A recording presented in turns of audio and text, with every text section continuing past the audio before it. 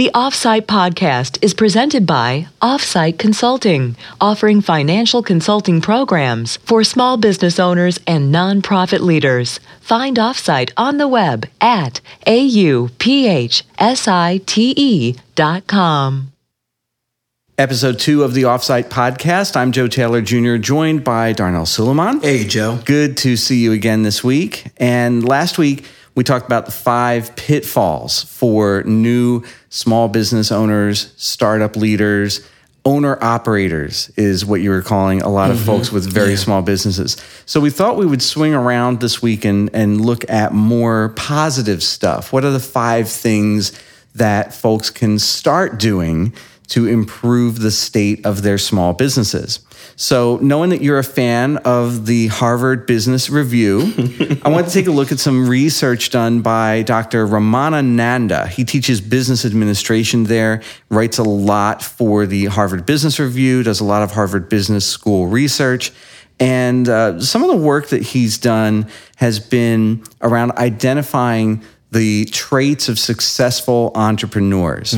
And he went back on a paper that he published about 4 years ago and identified a number of studies going back to 1989 that look at what are the successful common traits that entrepreneurs have. Okay, here's something that I found really interesting. I hadn't dug into these numbers until we started having this conversation the other day. According to his research, about 1 in 10 Americans identify themselves to the IRS or to the Census Bureau as entrepreneurs. And yet, entrepreneurs hold approximately 40% of the nation's net worth. And that's with numbers going back to 1989. So if you think about it, 40% of the net worth in the United States is held by people who would describe themselves in some way or other as an entrepreneur, which strikes me. Wow, this is interesting. Okay. Are you surprised that number seems a little high? Or yeah, definitely. I'm floored. I'm very surprised, and the reason why I say that is because when I think of an entrepreneur, I'm thinking of an individual or a group of people who are willing to take risks, jump in the market, study an industry, jump back out, take the profits, move on, find another industry. And often when I deal with my clients, some of them are not that savvy. So that's interesting that they classify themselves as entrepreneurs and also I think of risk takers, really willing to take a risk and put the house for mortgage to make some money off of an idea. So. And that's another thing that Dr. Nanda and his team looked at, the idea of what constitutes risk, because the team at Harvard started out looking at these numbers with a bias, thinking that entrepreneurs were primarily wealthy people or people that had a lot of money that they could put at risk. We talk a lot about investors, angel investors, venture capitalists. And there's tons and tons of regulations that dictate and determine your eligibility status to formally invest money in a startup, right? You have to be a qualified investor. You have to meet a variety of thresholds to say, if you lose the money that you put into your investment, you're not going to be destitute after. And yet, some research that the team at Intuit, this is a company that makes QuickBooks, they found out that 64% of American companies get started with under $10,000 in initial investments. That right? I can see. And that rings true for the folks that we have tended to work with, the folks that we're accustomed to talking to, small business owners, micro business owners, the idea that here in America, you can launch a company with $100. That's right. There's a great book out there called The $100 Startup, which I love to reference, which is basically if you know how to hustle, you can get something going and you don't need to launch with $10,000 in the bank. You just have to, hang out the shingle and let people know that you're there to take services, right? So looking at all the research that Intuit came up with and everything that Dr. Nanda and the team at Harvard came up with, we pulled out 5 specific actions that those researchers identified.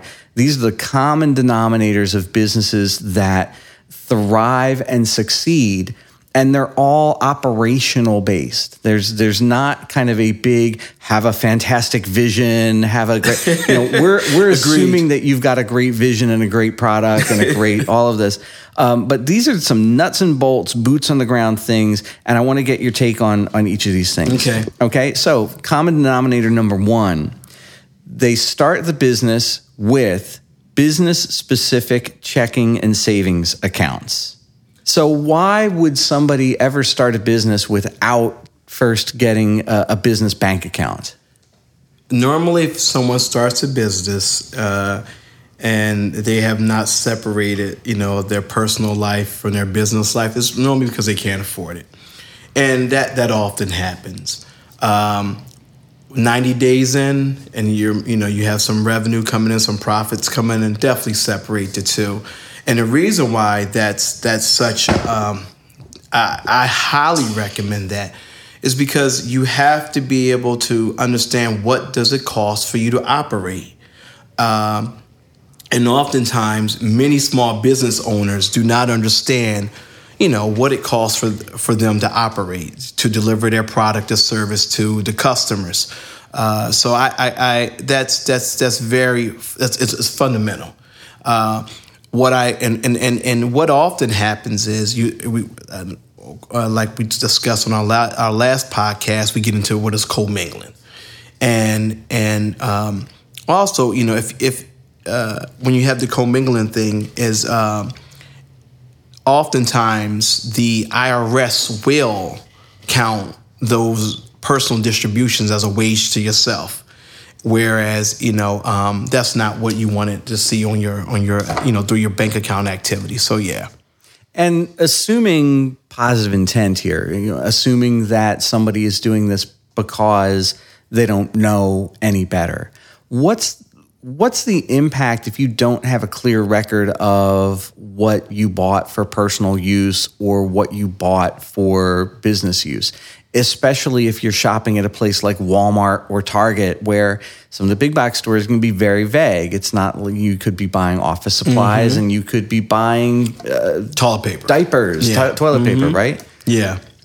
The impact, the impact is if you wait too long, and I'm using the 90 days as once you hit 90 days, you should have an accountant in place, a bookkeeper in place to handle these things. But the impact is if you're 2 years in, and I've seen this, or you're a year in, you're going to have to pay someone, and normally according to the volume of activity, to separate, to allocate what's personal, what's business. And that easily could run a minimum $3,000 to $5,000 had you just taken the time in the beginning to say, you know what, I want to go down to my local bank, open up a bank account, and this debit card is only used for business purchases, and it's a headache, and also you're going to take away from you spending time with sales, developing your own company. So it's a financial impact and it's a development impact to your company. Absolutely. We'll point out for a second that we're doing this essentially live to tape right here at our office in Center City, Philadelphia. So we've got great ambient sound coming through. Hopefully it's not somebody that's been commingling funds. The feds don't normally show up with squad cars and sirens. They prefer those black Yukons, right? Yes, about right. So what struck me with the Intuit research, the idea that most businesses in America are starting with under $10,000. There's a correlation, I think, between folks that are starting up businesses and I guess a frustration with the traditional banking system. Do you find that folks get a little either frustrated or confused or intimidated by the process of setting up a business identity or a business bank account? That's a good question. Do people get frustrated with setting up, are they frustrated with the traditional banking system? From the loan side, yes. From just going and saying, hey, I started a new company and do I want to set up a new bank account? I think it's interesting. I think it depends where you're at in your stage of what you're selling, who's your target market, what's the product. So the guy who's selling T-shirts, or maybe a hot dog stand, this guy may say, look, I'm not going to set up a traditional bank account. And some have. And you may have the guy who's probably doing professional services, or he needs a line. He needs to show to his vendors that he's legitimate.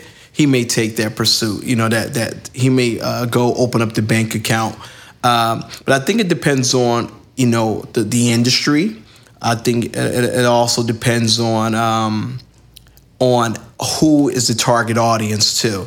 The guy who is selling T-shirts, he may actually use Square swiping cards, and so selling Eagle shirts, and he's like, look, hey, it's advantageous for him.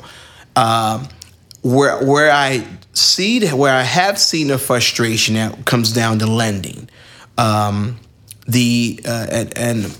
The frustration comes from, I'm a small business person. I need more greater capitalization for operations. And when I go to my bank, I've banked there for 15, 20 years, and they do not want to lend me $5,000 that would really, help impact growth.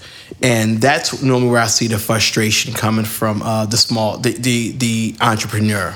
The interesting thing that I ran into over the past weekend, I went to a conference and spoke to some musicians. And one of the things that they had expressed was they had a band PayPal account and not a band checking or savings account. And so when you think about tools like PayPal and Square, there's this element of internet services that have made it easy for small business to accept funds, but the funds are living in a kind of limbo. They're in a PayPal account, which is not a traditional bank account. Mm-hmm. Or with Square might be depositing the funds of those receipts into an account like an American Express Serve account, a prepaid debit card account that's not a traditional bank account. Mm-hmm. So there's money and there's cash flow, but there's a reluctance or a lack of opportunity for folks to get those accounts set up. Yeah, interesting. Have you encountered at all anybody that is just frustrated to the point that they just don't trust a bank? That's, as you were saying, that's what was it was in my head. I said, oh, these guys don't trust the banks. There is a culture right now. When we think Square, when we think Intuit, when we think PayPal, and the other cash, collection services for small business people, or receipts, credit card processing, there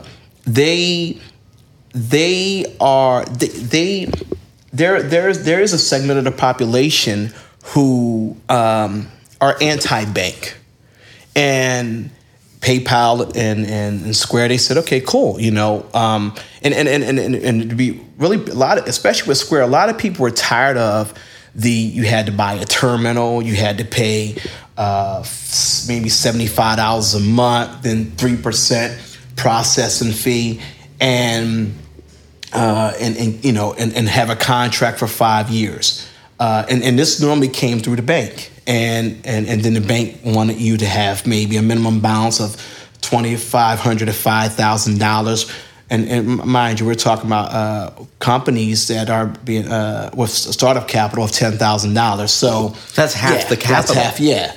So there is this frustration, but the beauty is now that we have Square, you can get into the market relatively very cheap. 2%. There's no cost, and even when you, if you know, not that I'm promoting Square, but I'll take a check if you want to send it. They'll process it and actually they'll give it to you for free if I'm correct, because they'll put the $10 back in your bank account for the little swipe card. But even in that scenario, you can still see because as you were talking and asking and giving your statement about the frustration, my brain, I was thinking, you can still make this company legitimate, even though with consideration that their deposits are not in a traditional bank. All you do is bring it through an accounting professional, and in the same way, have the accounting professional draft the financial statements. And if need be by a CPA, depends, what type of activity we're talking, and it's legitimate. File the bank, required tax statements and so forth, so it just comes down to this bank side. It identifies an opportunity or an advantage if you are accepting credit cards, whether you're using Square or PayPal or Stripe or one other low friction entry point into that. You automatically have an itemized list of your receipts. That's right. So what about a company that deals primarily in cash? The cash. Woo! Wow. Okay, so for those who operate in cash only, normally, if they're not using something to record sales, such as a ShopKeep, and they're not using the credit card processing piece, so if you want to operate in cash only, I would still get something that can record transaction history. So ShopKeep is a point of sale system. Yes, it runs on an iPad. Basically. Exactly. Yeah. Thanks. So it runs on the iPad. You can record the transaction. You can get a client a receipt. But then there are the clients who do not want to use ShopKeep. And so which way? How can I track or give a conservative estimate of transaction history? Then I look at your expenses now. So, you spent maybe $20,000, I don't know, in expenses for your ice cream truck. And I've had clients who have come to me saying, I only have the expense side, I can't tell you. And I normally say, look, we're going to take a conservative estimate and that's the way. But what I always recommend to clients is use some type of tracking system for revenue and expenses, so sales and your expenses.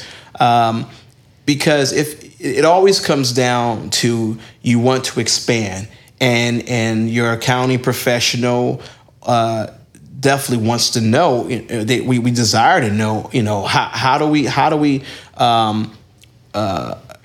gather this data, and you're just coming to me with like off your head saying, hey, I made this amount of money. Yeah. And that brings us to the second of the 5 best practices, balancing cash inflow versus cash outflow. So in the last episode, we talked a lot about companies that just ran out of cash. Founders just didn't know what they had in the bank. And at a certain point, they get a statement. Let's say they actually made it to the bank and opened an account. They get a statement that's in the red, and they say, oh, well, there goes the business. No more cash, right? So this seems fundamental, but we found out from the numbers last week, about a third, 29, 30% of businesses just run out of cash. So looking into some of the Harvard Business School research, there are a number of case studies that show really simple tweaks that folks can make to actually understand the cash inflow and adjust how they're paying cash out of the business. So what are some of the tricks or tips or ways that you've helped clients set up a good reporting or income versus outflow reporting and oversight? Brilliant. So the first thing is get some accounting software. If you need to understand your revenue, you have to record it. You cannot get around for that. And when the money comes in, you have to record that you receive payment. Oftentimes, I see what I'll see is, somebody will invoice for $20,000. Oh, the check's in the bank, the money is gone, and they never updated and said, oh, I received $20,000 from Joe. So the first thing is hire an accounting professional, once you hire an accounting professional, definitely you're going to tailor the software, the program to meet the client's needs. So go into details about your items list, your expenses, and put in also a policy and procedure in place that, and it says, you got, and at times you have to teach people, say, look, I'm going to go in, I'm going to invoice for cookies. So since I'm going to invoice for cookies, it's $2,000, record it. Now you have an accounts receivable. They send the money in. Also, when it comes to cash collection, if you're going to use ShopKeep, have a system where they automatically link. I think there's one I just discovered called Intel Retailer. If it's a Retail Intel, it's one of those. I may be saying it backwards, and they link the ShopKeep's POS system with QuickBooks, and so you're no longer having to do the entries. It's just a journal entry piece. But the key is taking the time to set up the accounting information system. You cannot get around it. And what I would say also is have every morning. To me, because I am an accountant, every morning I'm checking my balances. I'm checking, it doesn't matter how much I have in the bank. I need to understand what's the nature of the activity of going on in my other accounts, multiple accounts. I have an operating account. I have an account for payroll. I have a savings account, which hold large sums of money. Then I have a dues and subscription account, which is regular activity, monthly activity, annual activity, and these also, when it comes to these help give you a model of how financial operationally how your company operates. I have alerts. I use calendars that actually I have a calendar that says debit calendar. And on this debit calendar, what it says is, hey, the bank's going to pull this money from this day at this amount. That helps you understand when the money is leaving. And the same thing with money coming in. Set up alerts. Hey, I had to call, what's up? Where's the money? And lastly, look at your data at least bi-weekly, not monthly. But every other week, look at your financial transaction or according to how much activity you have going through your bank account. And there are a couple of things I want to dig in a little deeper on. Certainly one is the accounting software doesn't have to be massive expense anymore. QuickBooks has a monthly plan now. Yes. It's all online. You can do it off of a tablet if you, or a phone even. There's other tools out there. FreshBooks, GoDaddy actually has a tool. They do? Yeah. I didn't know that. GoDaddy bought a startup called Outright.com and rebranded that product as GoDaddy Accounting. And it's basically for very simple businesses. I know a lot of freelancers that use it. Just basic income and expense tracking. Okay. But it connects up to your credit and debit cards. So nice. The running thread, the commonality here is build into your day-to-day system that when you take money in, you record it. And when you send money out, you record it. Yes. The other thing that I wanted to dig into is your debit calendar, because I've heard of a case where one of the study's participants reported that they were having major cash flow issues. Mm-hmm. And so the researcher asked, when do you pay your bills? Do you put them on a calendar? Do you pay them, as they come in? And the participant in the study said, oh, yeah, we pay them when we do our check run. And we do a check run every Friday.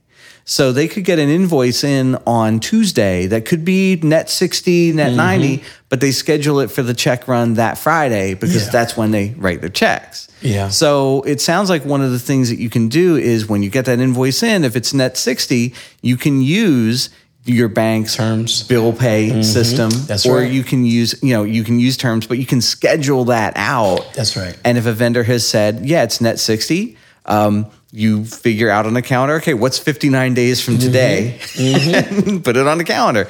And that way you're not releasing funds sooner than you have to. And what this actually really speaks to is the lack of organization in operating financial, the lack of operations in a financial department.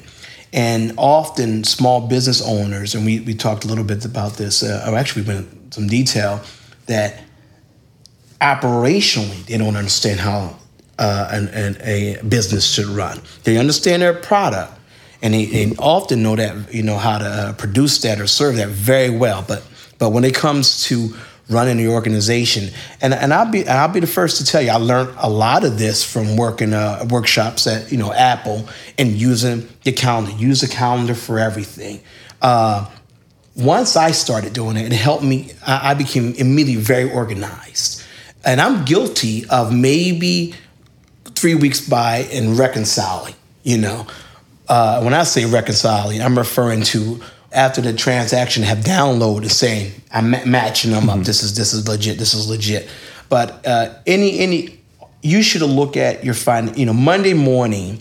You should in any company, because I can't say, well, if you're baking cupcakes and you're only doing a couple hundred. Well, maybe you're doing 1,000 a week. No, you shouldn't have a little weekly meeting.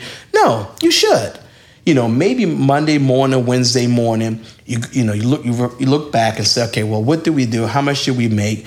And that gives you an understanding of how, once these tools are set up, how does my organization, how does my company operate? So it's imperative. It seems mundane, and that could be a reason why some solo business owners avoid doing this, but it's essential. And the studies are showing that successful businesses that last more than 3 years, the founders are doing this kind of work. It's a headache, it's a hassle, but you have to do it. Yes. The other thing that I want to dive into a little bit, so you and I both are in that boat of reconciling a few weeks after the fact. We'll kind of batch up. I know in my business, I'll just batch up all of my transactions and just kind of I use a tool called iBank, and it lets me just check off, yes, this is something that actually happened. Yeah. Wait, did I actually spend that much taking a client to lunch? Yeah. Things like that. And I can have those conversations in my head. But another advantage that business owners have, even though access to capital is still fairly tight, it's been tight since 2008. The recession really wiped out a lot of small business lending in the United States for those under $5,000 capital requirements. However, still fairly reasonably easy for a new business to get a very small line of credit on a business credit card or to establish a business debit card. One of the things that's nice about using a credit card for your transactions is that you do have, depending on your bank, at least a 30-day window to dispute transactions. So if that becomes part of your routine and you're doing a lot of transactions via credit card, you can bundle that up and review. Don't wait until the statement comes, but use the online tool and review. Did you make all these transactions? Yes. Are they legit? Did any personal ones get in there by mistake? So you can look at it that way too. Agreed. And as you were saying, my brain said, okay, now you need to hire somebody, because that will take you away from delivering your product or service. So you'll definitely, but I recommend that. I'll look. I've been known to call the bank 3 a.m. saying I saw something. Take a look at this. So but that's and the credit card thing is really good, because oftentimes when you only have a debit card and say you're traveling, you've tied up maybe $150, where if you're using a credit card, you haven't. First, they don't tie up your money. They don't tie up your credit. And they only charge you for what is actually, the service that was rendered. And we're talking about places like hotels. Yes, primarily. hotels. You and I have both just come back in from the road for a few weeks. And depending on where you stay, that hotel, if there's a mini bar in that hotel room, they're going to put a hold of $300, $500, $700. Yes. It's been a while since I've worked primarily in the music industry. I used to have clients that would wreck a mini bar, but I just stayed at a place in Miami and it was a $500 hold. If it were back in the day when I was first getting my business launched, having to justify that to my partner and say, we're going to have to tie up $500 of our money for a hotel room hold. It's not worth it. Yeah. And here's the thing. For those people who are working on your credit, it has to be talked about. Go get, if you have to take $500 to get a secured line of credit, go do it. Granted, you've tied up your $500 maybe in 18 months to 24 months. They'll give you a regular credit card, but when you're traveling and like you said, where they will say, we need 100. You're here for 4 days. We're going to charge you $100 a day. That's $400. That's your cash flow. So whereas they're not going to charge on a credit card, they're not going to hold anything. And that's the thing. The hold usually disappears off a credit card. Yeah, like probably the next day. Yeah. Whereas the cash, that's what they normally say, like 9 days. Yeah, sometimes. Yeah. So and it's wild because that has become such a standard operating procedure at hotels that you will get no sympathy at all from the desk clerk because they'll just say, well, just give us $100. Yeah. So the secured credit card, I think, is a really good tip because you're going to tie up $500 anyway. Yeah, exactly. So you may as well let it sit in a savings account. Exactly. And then, worst case scenario, you still can get at that $500. Exactly. The hotel may have $400 of the bank's money. Yeah, exactly. And that's a good way to look at it. It's definitely a good way to look at it. Coming back to major reasons why a small business would hire someone such as yourself, this third on the list of 5 tips really leaps out, and that has to do with oversight and policies and procedures. You touched on it a moment ago. But here's a story. This is on the extreme end, right? But it happens in businesses of all sides. So there was a case about 10 years ago that really brought this into the limelight. There's a paralegal working at a company, decides to start falsifying invoices. Okay, there used to be a law firm in New York City called Fish and Neve. Okay, big patent law. They merged into another firm, but at the time, this paralegal figured out that if she registered a business and just called it Fish Neve, take out the ampersand, registered the business, went to the bank, got a bank account for the business, went to her employer and started submitting fake invoices to the company that's named very similarly to the one that they normally cut invoices to. And here's the kicker. She somehow convinced her boss that it was easier for her to just drop off the checks on her way home from the office than going through their standard accounts payable.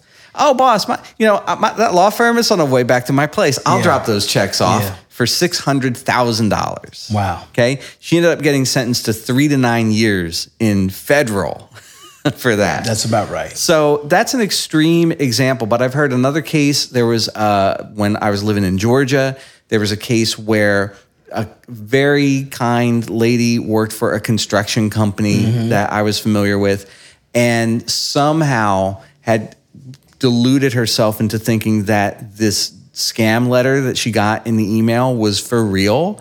And she thought that all she had to do was put $100,000 into the Western Union and these guys were going to get her $500,000 back because they had to unlock the assets of some, holding company. And they just needed someone in her county that would allow her to use, and every time they kept getting her for more and more. They would say, oh, well, there's been a holdup. You need to give us $200,000 more, but you'll get $800,000 back. And if I remember correctly, this happened in Athens, Georgia, 8-9 years ago. This was not a huge business, but it was a business that she had enough floating through it that she could float it out and think that she could get it back in time. And I think they got her for about $1.2 million. Wow. Okay. So both of these examples really highlight the need for oversight and policies and procedures to make sure that even a founder or even someone that's a trusted person in the company shouldn't be ever left alone with the books. There needs to be another set of eyes on the inflow and the outflow at all times. Yeah. And you know, you said, I think it's embezzlement, theft. It happens more often than people want to talk about it. It's embarrassing. And who wants to go and say to your bank or to your shareholders or stakeholders, hey, yeah, someone just, got me for $200,000, $300,000. First, when his owner operated, the business owners have to come to the resolution, we will operate legitimately, constructively to make this a going concern. Oftentimes, and the reason why I'm saying that first, because what I've noticed is there's not this resolve to say we're going to put stiff policy and procedures in place, and we're going to function off these policy and procedures. So there has to be a resolve, a commitment to this is how we're going to operate. Mm-hmm. Once that's done, then you will have what I call the protocol points. Person who's going to the person who sends out the invoices, accounts receivable, they're isolated to, just that job right there, that function right there. The person who does accounts payable should not be the same person who's signing off on the checks. And, when, there should be a register, a journal that's submitted, to the signee, or to the authorizer to say, hey, you know what, these look legitimate. What's up with this one? I don't know who this person is. But when I see there's theft, what I also see is that there's not a resolve to we're going to operate our business. I don't want to say legitimately. We are going to adopt the best practices. And oftentimes, what you'll see is people say, "No, that's my friend, that's my cousin. Oh, just over the weekend, this is my best friend. We've been frat brothers since." For 20 years. And I'm like, yeah, I've seen it. So, and so there has to be the resolution, there's the resolve and the commitment. Once that's done, the policy, you have to give some, workshops. And this is the process of how you should run your financial department, your accounting department. And if there's buy-in there, and because I think people feel, the business owners feel a little awkward telling their mother, "Mom, nah." Yeah. There's a little of that. There's some. There's very likely some ego involved. Explain when you say ego. So I think that many business owners, when they enter into this kind of lifestyle, right? It is a different kind of lifestyle when you own your own business, because now you do have to think about things differently.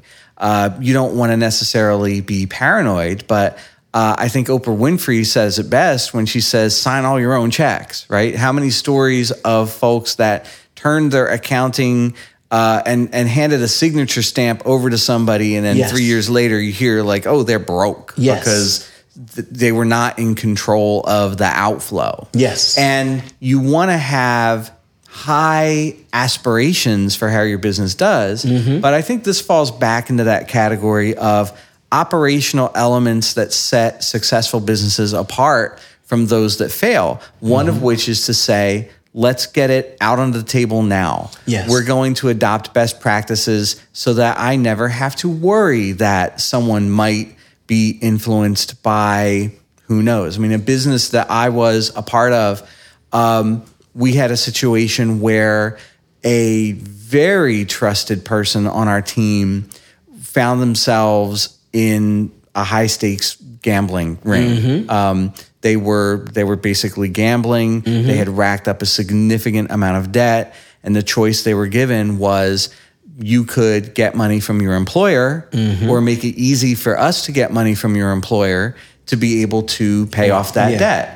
So you may, when you launch that business, think that, well, this is my trust. I've hired family members, I've hired friends, but you don't necessarily know everything that's going on in everybody's life to be able to rule out that someday somebody might be forced into a situation, right? Or someone may not have the common sense to know that, this is the way that you do it. So the earlier that you set up that oversight and that governance piece, the sooner you get it out of the way. Yes. And I think that's the piece for many business owners that just feels so unsexy. They feel like there is 100 things I'd probably rather do to invest profits in than this. And yet, again and again, this research from Harvard and elsewhere shows that the folks that get this piece done early thrive later. It's a common factor in success. Let me add one little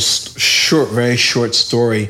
When I had my cleaning company, I did a lot of work with the city of Philadelphia, and I remember I went to go see my father, and one day I was out there with one of my dad's old friends, and he said to me, Darnell, I said, hey, what's up? He says, why doesn't your company say, which my father's name is David and Son. And I kindly looked at him and said, because I hold, the buck stops with me and all liability stops with me. And as a business owner, you must understand that you have invested a lot of your time and your energy. And at the end of the day, if something doesn't come out right, and I'm using that broad, but everything stops with you, and it's not as glamorous as as we see on television. You will not always have friends. This is a business. We're in a business to make money, to expand, and share some of our wealth if you choose to. But this also goes back to our previous conversation of this lifestyle delusion. The client I visited over the weekend, guy says, man, he has a $1.2 million car, 5 cars, and I'm like, what? And I'm thinking to myself, how much do y'all make? You have $1.2 million, home and 5 cars. And so if you want to know why somebody's stealing money, this is the reason why. And so oftentimes, another piece you must put in is the operating agreement. The operating agreement establishes how, who gets the distribution of the profits, how's that going to work, who's responsible for what. And also, maybe 6 months in, a year later, we have to revisit this because the business is dynamic. So it's going to change. And our roles in the business may change also. And so that is a very important piece also. And that's a great segue into the 4th item on our list, which is to set routines for things like deposits, reviews, and reviews of both your financial procedures and your personnel procedures. Yes. So one of the things I heard you just say was it basically, when there's conflict in a family business especially, a lot of it stems from an idea that maybe there's an inequity or an imbalance in some way.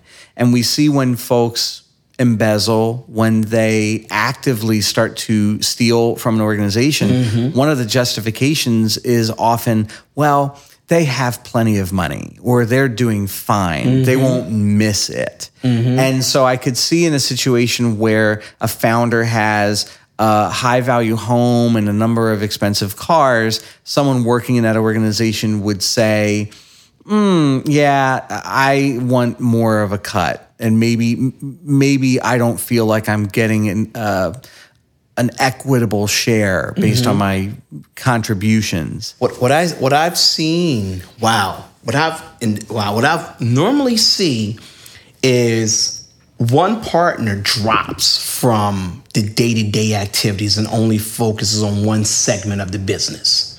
So we'll just say sales. And they're oblivious to this one client I visited where the partner actually had other revenue coming in and was not deposited into the bank account. And we're talking, I think about maybe about $250,000 in 2 years. And the other guy's like, well, I know you got these contracts. And that goes down to this really touchy. You have to establish this. You have to take the ickiness, if that's what I want to say, that funny little feeling that you get. But once it's drafted, once it's ratified, agreed upon, you'll see that you may hurt some feelings, but come 2 weeks from now, everybody's doing their job. It's fun. It's all, and everyone knows their accountability, where their accountability lies in the organization. For technical startups, Silicon Valley type companies, I often see this come up with founders agreements, and when investors come into the picture, folks start to get a little rattled because the higher your employee number, the less equity that you may have had from the outset. And when investors come in, that starts getting diluted. Yes. And now all of a sudden it's, I was employee number 12. I was promised 2% of this company. Now I own 0.2%. Well, what's going on there? If you're not transparent about what that really means, you could set up a scenario where somebody feels really disillusioned and they start to warp their personal sense of ethics around what in their mind seems valid and just, which is they feel like they put X in and they should get. In the case that you just cited, for whatever reason, that partner is thinking, well, I went out and got this sale. I'm just going to run this like it's my own little skunk works within the organization, and that money's going to come to me and it won't pass through the organization. Where in reality, that operating agreement spells out what the day-to-day activities are and, at what threshold somebody is still engaged with the business versus essentially running their own side business. And you should also have penalties put in. It's interesting because as you're talking, my brain said, there should be penalties clearly outlined that, if you failed to do this, here's what would happen. You failed to do this, here's what would happen. When we think about startups, and I've actually on the East Coast, I've seen this with construction firms where you'll see a bunch of guys come together and you'll see someone come in and invest or capitalize the organization, put some money in, and now the investor wants some equity. I think when that conversation starts, you have to sit down with your employees and say, look, here's how this is going to play out. But also I think upon inception that needs to be a conversation too, and not so vague. Something on paper. Look. We're going to make a new app for jump jacks. I don't know, jumping jacks for children. I don't know. And this new app, we're going to try to bring it to the market. And we have 5 employees, and each of us have 20%. So now that we have 20%, but we need maybe $2 million. So, and then as you're pulling your team together, say, look, here's where we're at right now. Your stocks, are going to be, your equity income will diminish, but here's the trade-off, and give that some real reality to it. Here's the numbers, and here's our intent. And when people see it follow through, and then they actually see the return on their investment from someone else, capitalizing the firm or invested, it takes away that tension. And then revisit, with this person coming in, did we meet what you were looking for? Did I meet what you were looking for? Mm-hmm. These conversations is interesting because it's just like a relationship. People don't have these conversations, but they're very very real, because what happens is in all business relations or in all relationships, people have these expectations, and we really don't address them direct head on instead of saying so. I heard you say the word icky a little while ago. Susie Orman writes about this extensively in her books. The fact that American culture, since probably World War II, has made it completely uncomfortable for people to talk about money with each other. And this is a culture where we will put people on reality TV that are trashing restaurants and openly talking about bodily functions. But if you get people in a room and ask them what they make, what's your salary? What's your salary? It goes south really fast. People get really, really upset. Interesting. So one of the things that a successful business has to do is get over that hurdle of feeling comfortable talking about compensation and feeling comfortable talking about the financial performance of the company in a way that's nuts and bolts, and not the conspicuous consumption of here's a founder with a great big house and lots of cars in the driveway. I think it's more imperative for someone like that to actually be transparent and say, here's how I got those 5 cars in the driveway, and here's where that money came from, and here's what I've put into this business. You have to open things up so that people can really see what they're contributing to. Yeah. And it's not just this perceived inequity of, I work really hard and that guy has 5 cars, I'm going to get me a car. I'm going to charge the company card, or I'll find a way. There is a blog post floating around this week as we're taping this at the middle of November. A founder from a company, I believe it's the co-founder of a company. It was originally called Rap Genius. It's now just called Genius. This is a website that lets people dissect and comment on music lyrics. Okay.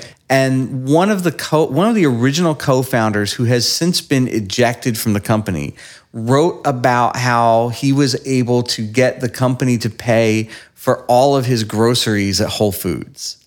And he put this up on Medium, and one of the investors in the company basically started a tirade on Twitter that was all about, I can't believe that this is how this guy, he used some choice language, spent my money that I invested in this company, was basically going into this guy's addiction to Whole Foods, and how he was able to force through this perk that employees and founders got all of their expenses at Whole Foods covered by the company. That's one of those things that you hear about from the Silicon Valley culture that people might read and say, oh, well, apparently that's normal. That's not a normal and customary expense of your business. That's crazy. And there was nothing there, in that founder's mind. He felt entitled to that. But no, that's what your compensation is for. I don't know if we're going to talk about this at a later time, but founder syndrome is such... You see what happens as a founder, as a business owner, we get caught up in our ego real fast. And sure, we'll bring a great product to market. People are loving us, and we're making a lot of money. And a lot of things are coming to us our way. And so, as I once heard, the reality distortion theory comes into play. And now you're just warping, you're making conclusions that are not supported by logic, or and now you're grafting it the way that's suitable, or drafting it the way that is suitable for you. And that's another thing I've also had to say is that is destroying companies, that this level of entitlement that founders feel when that they believe they can just take out of the company And of course, and they know me was my company. Well, the purpose was also to make this a going concern, and to make it, to have the company be able to thrive each and every month until you actually say, you know what, I'm gonna shut this down. So. And that brings us to the last of our list of 5 best practices for new startups, new small businesses. Set thresholds between success and failure. So we've been talking about the research conducted by Dr. Nanda at Harvard Business School. One of his papers looks at the distinction between wealthy and non-wealthy entrepreneurs, and whether or not they were defining success by being able to exit their company, essentially build a company and sell it to somebody, or if they were going to run the company as a meaningful going concern. Okay? So if you can envision this in your mind, 2x2 matrix, wealthy, not wealthy. And I think they use that threshold of, do you have, would you be a qualified investor? Do you have more than $100,000 in a separate bank account? Do you have an independent income from outside, from somewhere not the business? Things like that, okay? So one of the things that Dr. Nanda looked at, the definition of successful exit is whether you were able to walk away from that business with more money than you put into it, and whether you did that within the first 3 years or after the first 3 years. An unsuccessful exit would be when you walked away and you had either nothing left, or if you had made a personal guarantee against the business or liabilities the business incurred, were you walking away in the red? Okay? So I'm framing it up that way. This is how they framed it up. Here's something that I found really, really interesting. Wealthy entrepreneurs, by this definition, are generally less successful than entrepreneurs that come in and bootstrap with under $10,000. And can you guess why? And why did it say? So this comes back to what I heard you say about founder syndrome and ego. Somebody that's coming in and running their own business may have a lot more ego wrapped up in it and might not want to see it fail. So they're going to use their own money to prop it up in year 4, year 5, year 6, rather than just let it fail. So we sometimes hear about this cult of failure in Silicon Valley, especially the idea that folks talk about failing fast. Failing fast in a lean startup environment, I think, means you experiment with something and maybe it works or it doesn't work, but it doesn't mean failure in the sense of you have gone bankrupt and you have no assets and the IRS is sitting outside in the black Yukon. They would like a word, right? Okay. I think that in this context, it's about being nimble and being able to pivot and shift your ideas around. And if you need to end one business entity and create another because your skills have adjusted or you've come more into alignment with where your skills really lie, according to this research, that's really the way to go rather than necessarily keep plowing away at a business that's not cash flow positive. So the guidance here was set a specific threshold that says, at the moment that I have put X amount of dollars into this business and it's not taking off, it's not going anywhere, I have to declare it DOA. I have to declare it dead. Interesting. And I'm saying interesting because I've never considered that. I have never said, what is that threshold for me to walk away? Now, as an employee, I've said that. Yeah. I said, this is not for me. But as a business owner, I'm trying to think. No, you know what? I may have, but maybe I probably just didn't document it. Yeah.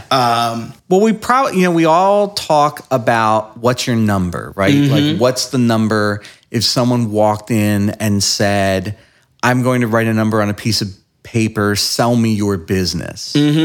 And what's the number for you to either become someone else's employee or in some cases to walk away completely from the thing that you built? And founders will often brainstorm what that number might be. There's a little element, kind of like winning the lottery to it. If you've ever seen the HBO series Silicon Valley, they talk about folks who rest invest, the idea that you get a buyout offer from a big company and they don't need you as an employee, but you still have to show up for work so you can get your payment. So you might have to spend 6 to 18 months sitting on a rooftop getting a suntan, making it look like you're badging in and out of the business. But the flip side of that is you got a significant check of some kind. Well, what Dr. Nanda and other researchers are proposing is you also have to think about what is that number at which point you have poured money into the business and you know it's not going to survive. I think that our loved ones probably have numbers. I think every entrepreneur who is in a relationship, their partner is the one that knows exactly at what point the savings dips. And I don't think you should put any more money into the ice cream truck. It's not going to happen. But they said a really good way for you to know is to measure against that threshold and say, not just tracking up, but if there's a downturn, if there's something that happens in your business and all of a sudden there is a cash crunch, how much are you prepared to risk? And so I think that's what Dr. Nanda is trying to say, that you know before the crisis what you have available to risk and at what point you say, too much of a risk, shut it down. Interesting. Okay, so my so and I don't know if this is the actual rule. So similar, when you're an employee, I tell people try to make, if your try to pay your rent in a week, not more than a week and a half. So you've covered your rent. In business, I look at it as I need 3 months of operating capital. Now, if I cut that to half, I'm freaking out, because I'm still operating. And it's interesting because now here's the ego too. Part of the ego is like, we'll get back up. Yeah, we'll get back up. It's part of the swing. And, and so if I have to go into my savings and I'm moving money over, that I'm now going into the 3 months comfort zone, then I have to start taking a consideration or restructuring. I remember, I'll say this. When 1 year, 3 years ago, I spent $6,000 eating out. And I was like, what the hell? What the hell are you spending $6,000 for eating out? But once I understood that number, it dropped to 4, then it dropped to 2. Now, this was a lot of meals. This is what you didn't go into Barclay Prime and just get the gold-plated cheesesteak they sell over there, right? Yeah, this was, but it quantified for me to say, stop wasting money. So for me, it's that three month threshold. And also, if I'm looking at what prospects are coming through, what contracts are outstanding, need to be signed. I haven't really given because when I hear, and this is, I guess, the ego talk, and if am I going to let somebody get my baby from me, my baby? And as you were talking, I said, well, 10 million. I said, I don't know, because I enjoy what I do. There's, I love finding a client who has a real problem, a real screwed up problem, and they're like, just make sense of the numbers for me. And I'm like, okay. So I love the thrill of it too. So could really $10 million provide those thrills that or satisfy the thrill that I get when I know the FBI is after one of my clients and they only have 30 days to turn this report over. You understand? So, I don't know. That's now you got me thinking. Yeah, and I think it really draws back to the importance of looking at those dashboards on a regular basis, knowing what money's coming in, what money's going out, and you can look at those trend lines and say, we might have had a month where we had way more outflow, But if you know why, and if you know how it's going to be different, I can think of in my own business, we had months where we had a lot of outflow because we had to purchase equipment, or we had temporary projects or events that we had to stage. So our outflow was higher. However, we knew that was on the back of client engagements or promotional events that we were doing that were going to make money. So I think it's that piece of knowing at a certain point, if you know that your pipeline is solid, you can take better, more calculated risks. And with that, we're at the end of episode 2 of the Offsite podcast. We've got show notes, resources, and more information available at offsite.com. That's AUPHSITE.com/podcast. For Darnell Suleiman, I'm Joe Taylor Jr. We'll talk to you again next week. Thanks, Joe. This podcast was created for informational purposes only. The opinions stated represent those of the speakers and not those of their employers, the producers, 2820 Press, or any program sponsors. This podcast does not constitute legal, business, or financial advice, nor should you take any action on anything you hear during this podcast without consulting a competent advisor. No guarantee is given regarding the accuracy of any statements or opinions made on the podcast or blog. This has been a 2820 radio production.